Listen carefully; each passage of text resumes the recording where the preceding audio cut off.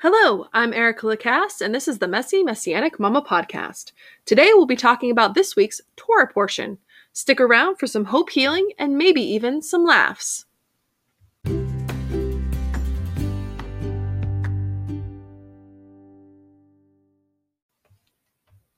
Welcome, one and all, to another Messy Messianic Mama podcast. It is the 19th of July, 2021. I do want to give a brief shout out to my husband. His birthday was yesterday, and he is the young age of 39. Happy birthday, love. I know you had a great day because it was with your family. But today we're going to be talking about the Torah portion for this week. And the Torah portion this week is called Va'et Hanan, which means in Hebrew, and I pleaded. It's the first word in the parsha, the beginning of the Torah portion. It is also the 45th week in the Torah portion cycle of the annual Jewish cycle of the Torah reading. And it is very interesting. So it's actually a lot longer. It's funny, I was complaining last week about last week's Torah portion. And then I'm reading this week's and I'm like, oh my, God clearly heard me. I was like, you've seen nothing yet. So this week's Torah portion, it starts out in Deuteronomy chapter 3, verses 23 to chapter 7, verse 11. And then it goes to the Haftarah portion, the portion where you read something from the prophets. And this week it's in Isaiah 40, verses 1 through 26. And then you go to the New Testament or the Gospel, and you read Luke chapter 3, 2 through 15. Obviously, the Haftarah and the Gospel portion, not that long. But I tell you what, the Torah portion, it definitely is.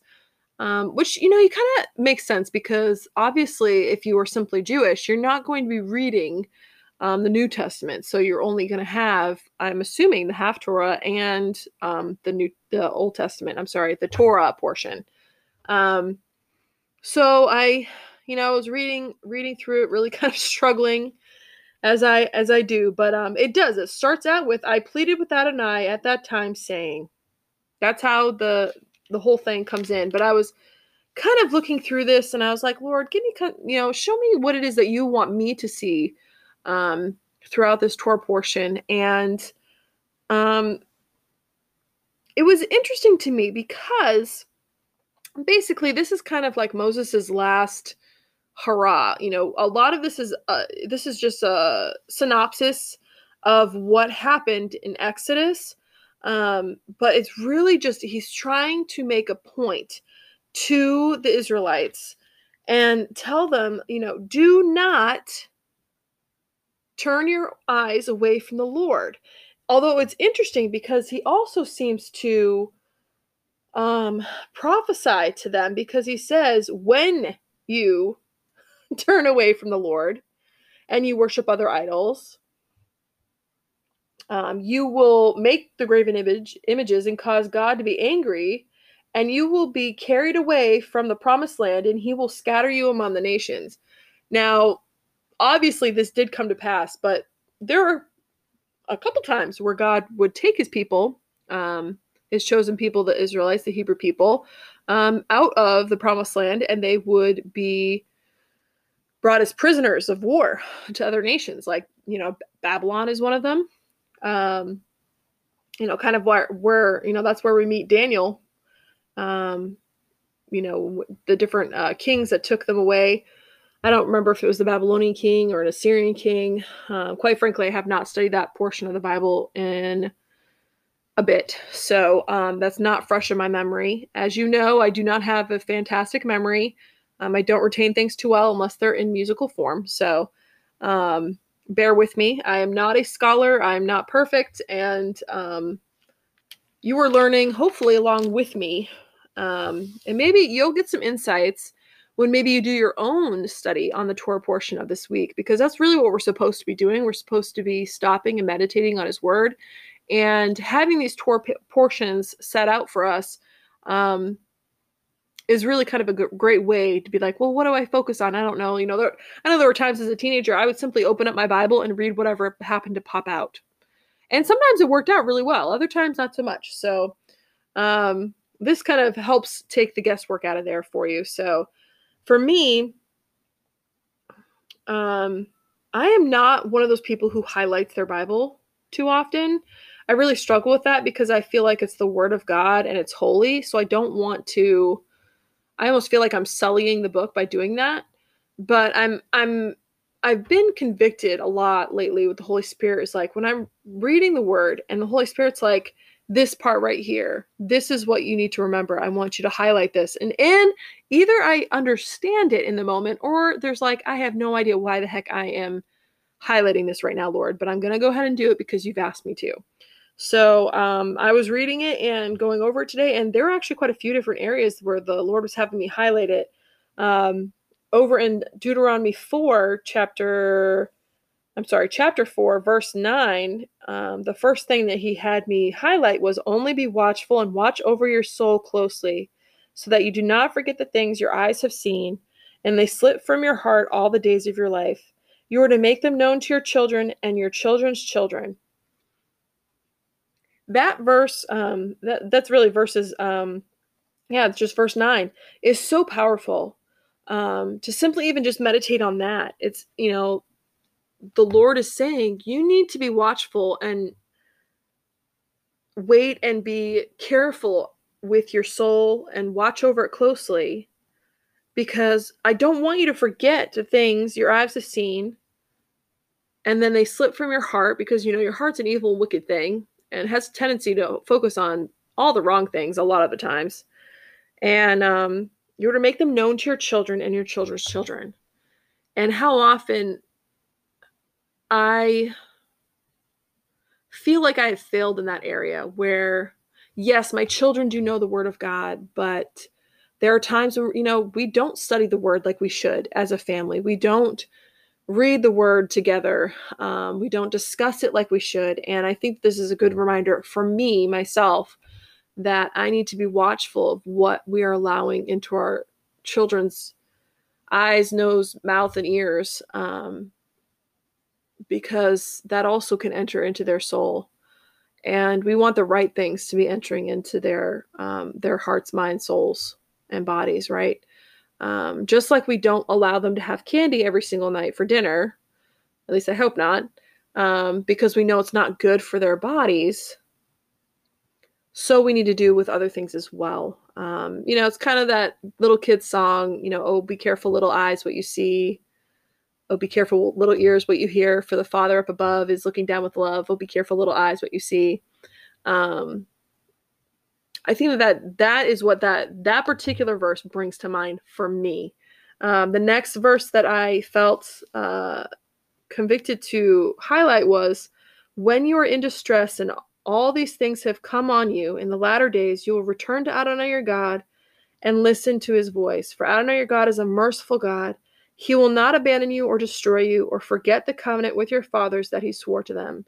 So to me, it's like, no matter how many times you fail, and you're going to fail, come back to me. I'm always here for you.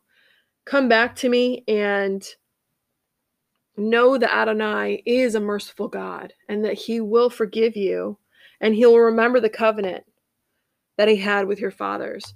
I know for a lot of not Messianic believers, but Christian believers, they have this misconstrued notion that the Old Testament has been done away with. And to me, Deuteronomy is a really good testament of the fact that that's not true.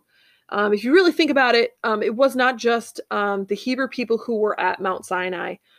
It was all the people who chose to follow the God of Abraham, Isaac, and Jacob out of Egypt. They did not have to be Hebrew to do that. So there were even Egyptians who chose to follow and become part of the children of Israel. They did away with their own idols and graven images and chose to follow after Adonai. So I think that it's a big mistake for the Christian faith to have this mentality that because these are all the rules for just the Hebrew people, we do not have to follow it, which is crazy, because who are you following? You're following a Hebrew. You're following a Jew. His name is Yeshua. And if those are the laws that he follows and that his disciples followed because they too were Jewish, why in the world would we not? Now, obviously, you've listened to my podcast before. We do not have to make sacrifices. Why? One, because there's no temple in Israel anymore. The temple has been no more for quite a long time. Two, Yeshua is our living sacrifice, right? He is a lamb who took away the sins of the world. So we don't have to actually follow that. So we don't have to, those sacrificial laws, they don't apply anymore because Yeshua is our sacrificial lamb. However, when it comes to things like part of this Torah portion, which is Deuteronomy 5, which is the 10 words, right? We went over that, right? The 10 words is what most of us know as the 10 commandments. So most believers believe, yes, the 10 commandments apply, but nothing else does. And to me, it's like, where do you find that? Please show me in the Bible where it says the 10 commandments are still applicable, but nothing else in the Old Testament is. To me, that's foolish. And I think that this Torah portion is a really good representation of that, and I'll show you why. The next one that I highlighted is, so you'll know today and take heart that Adonai, he is God, and the heavens above and on the earth below, there is no other. You must keep his statutes and his mitzvot, which I am commanding you today, so that it may go well with you and with your children after you, and so that you may prolong your days in the land that Adonai your God is giving you for all time. Right? That was all of those different highlighted areas were in chapter 4. So you have the first one, which is verse 9. Then I have verse 30 and 31. Then I have verse 39 to 40. So then we go to chapter 5. And most of you are very familiar with this. It's the 10 words. So he's talking about do not commit adultery, do not steal, do not bear false witness, observe Yom Shabbat to keep it holy. As Adonai your God commanded you, 6 days you are to labor and do all your work, but the 7th day is a Shabbat to Adonai your God. And this is something even I struggle with because depending on who you are and where you are in the Messianic community and where you are with your walk, some people are a lot stricter with this than others. Some people will go so far as even like the ultra-Orthodox Jewish people where they don't use lights during the Shabbat. They have their oven setting on Sabbath. They have their refrigerator set on Sabbath. I actually found out this past week our fridge has that, and we're actually scared to push the button because we don't know what exactly that will do, if it'll lock our fridge or something. I'm sure one of you could email me and let me know exactly what that does. But yeah, we're scared to push that button because I don't think opening and shutting your fridge is against what the Lord wants you to do. He didn't say you need to fast on that day. He said you need to rest. You are not to do any work, not you or your son or your daughter or your slave or your maid or your ox, your donkey or any of your livestock or the outsider within your gates, so that you, your slave and your maid may rest as you do. You must remember that you were a slave in the land of Egypt, and Adonai your God brought you out from there with a mighty hand and an outstretched arm. Therefore, Adonai your God commanded you to keep Yom Shabbat. So why am I kind of harping on this one? Because this is one of the big ones where it's like they talk about all the other 10 commandments except for this one. In the Christian community, it's not really accepted that Saturday is the Shabbat, even though historically it definitely is, even biblically it is. But because if you go do your research, go back to Constantine, he was a lovely, lovely guy. Sarcasm definitely implied. Where he did a lot of things, and a lot of the things that we do today in the church universal is because of Constantine. So you might want to do your research and find out why you do the things that you do. But anyways, the next part that I highlighted was actually chapter 5, verse 26. If only there were such a heart in them to fear me and keep all my mitzvot always, so that it might go well with them and with their children forever. You're kind of seeing the theme, at least that I'm seeing, right? Like you want to continue to follow Yeshua. You want to continue to follow Adonai so that we would fear Adonai and love him in our hearts so that it would go well with not only us, but our children and our children's children. And as a mom, obviously that's very near and dear to my heart. The next verse that I highlighted was 29 and 30 of chapter 5. So you must take care to do as Adonai your God commanded you. Do not turn aside to the right or to the left. You are to walk in all the way that Adonai your God has commanded you, so that you may live, and it may be well with you, and you may prolong your days in the land that you will possess. That one pretty much is self-explanatory. Then you go to chapter 6. And chapter 6 is where you will find what we are called to do typically 2 times a day. In the morning when you rise, and at night. Morning when I rise, I definitely forget to do that. I'm going to be open and honest with you about that. At nighttime, before my husband and I go to bed, we always say the Shema together. The Shema, if you do not know, is where you can find it, chapter 6, verses 4 to 8. And it says, Hear, O Israel, the Lord our God, the Lord is one. Love Adonai your God with all your heart, with all your soul, and with all your strength. These words which I am commanding you today are to be on your heart. You should teach them diligently to your children, and speak of them when you sit in your house, when you walk by the way, when you lie down, and when you rise up. Bind them as a sign on your hand. They are to be as frontlets between your eyes, and write them on the doorposts of your house and on your gates. It's also something we as a congregation say every Saturday. We also add the end of that, and you shall love your neighbor as yourself. It's a super, super important, and I think that it's really good for us to have that as a remembrance. If not even twice a day, at least once a day, for you to remember and put your mind right where it needs to be. Then I highlighted verse 12. Then watch yourself so that you do not forget Adonai, who brought you out from the land of Egypt, from the house of slavery. So you're seeing this pattern here. Do not forget Adonai. Do not forget what he's done for you. And I think so often as a community and as a people, universal, everyone in the world, we forget. We forget where we came from. We forget how we got to where we are. And we forget that Adonai is the one who has provided all of these things that we have now for us. The next thing I highlighted was 25, verse 25. It will be righteousness to us if we take care to do all this commandment before Adonai our God, just as he has commanded us. Hopefully I'm talking to other people, but if not, this is definitely hitting home for me because this is something I need to constantly be remembering. And I think it's also important too, we need to not become prideful. Just because we are the children of God doesn't mean that God doesn't love anyone else. He does. He loves every human being on the face of this earth. And I think that we need to remember that in the way that we treat others, which is why Yeshua said, love your neighbor as yourself, right? We are to love everyone the same way that Adonai loves us. Then we get to chapter 7, right? It's only 7 to 11. And there were 3 different parts that I highlighted, but I'll tell you what, I'm not really sure exactly why I highlighted them. It's just what I felt the Spirit telling me to do. 7 verse 3 is, you are not to intermarry with them. You are not to give your daughter to his son, or take his daughter for your son.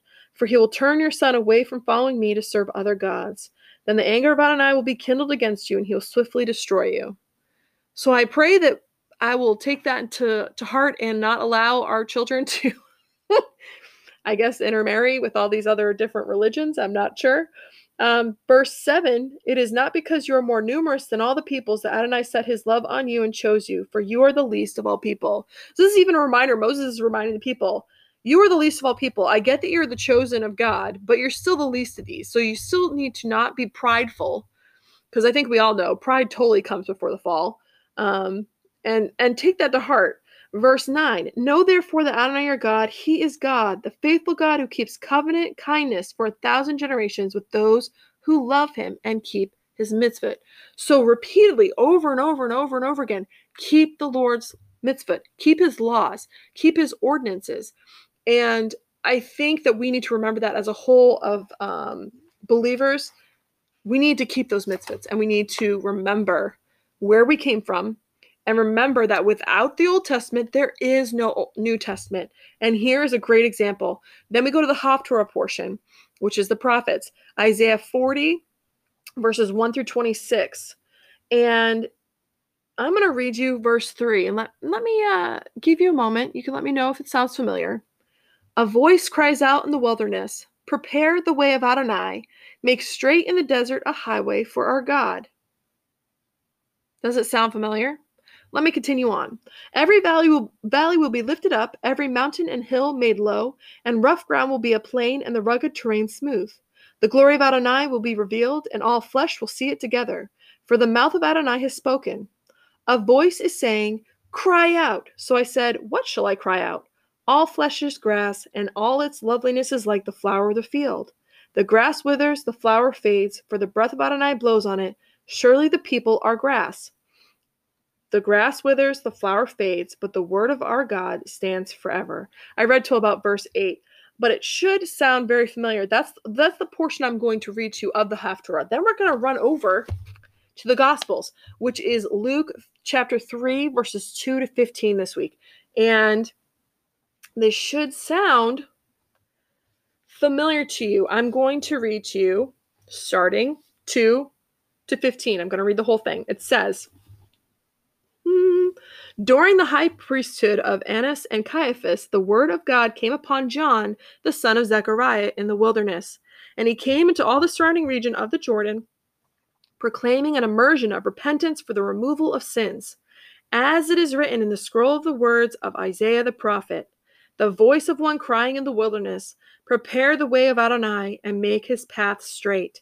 Every valley shall be filled up, and every mountain and hill brought low. The crooked shall be made straight, and the rough ways made smooth. And all humanity shall see the salvation of God. Therefore John was saying to the crowds that came out to be immersed by him, you brood of vipers, who warned you to flee from the coming wrath? Therefore produce fruits worthy of repentance, and don't even begin to say among yourselves, we have Abraham as our father. For I tell you that from these stones God can raise up children for Abraham. Even now the axe is laid at the root of the trees, so every tree that does not produce good fruit is cut down and thrown into the fire. The crowds were asking him, what should we do? He answered them, saying, whoever has 2 coats, let him give to the one who has none, and whoever has food, let him do the same. Tax collectors also came to him to be immersed. Teacher, they said to him, what should we do? He said to them, do not take more than you are supposed to. Also soldiers asked him, saying, and what should we do? And he said to them, do not take things from anyone by force, do not falsely accuse anyone, and be content with your wages. Now the people were filled with expectation, and all were wondering in their hearts about John, whether he might be the Messiah. Case in point, right there. There cannot be the New Testament without the Old Testament.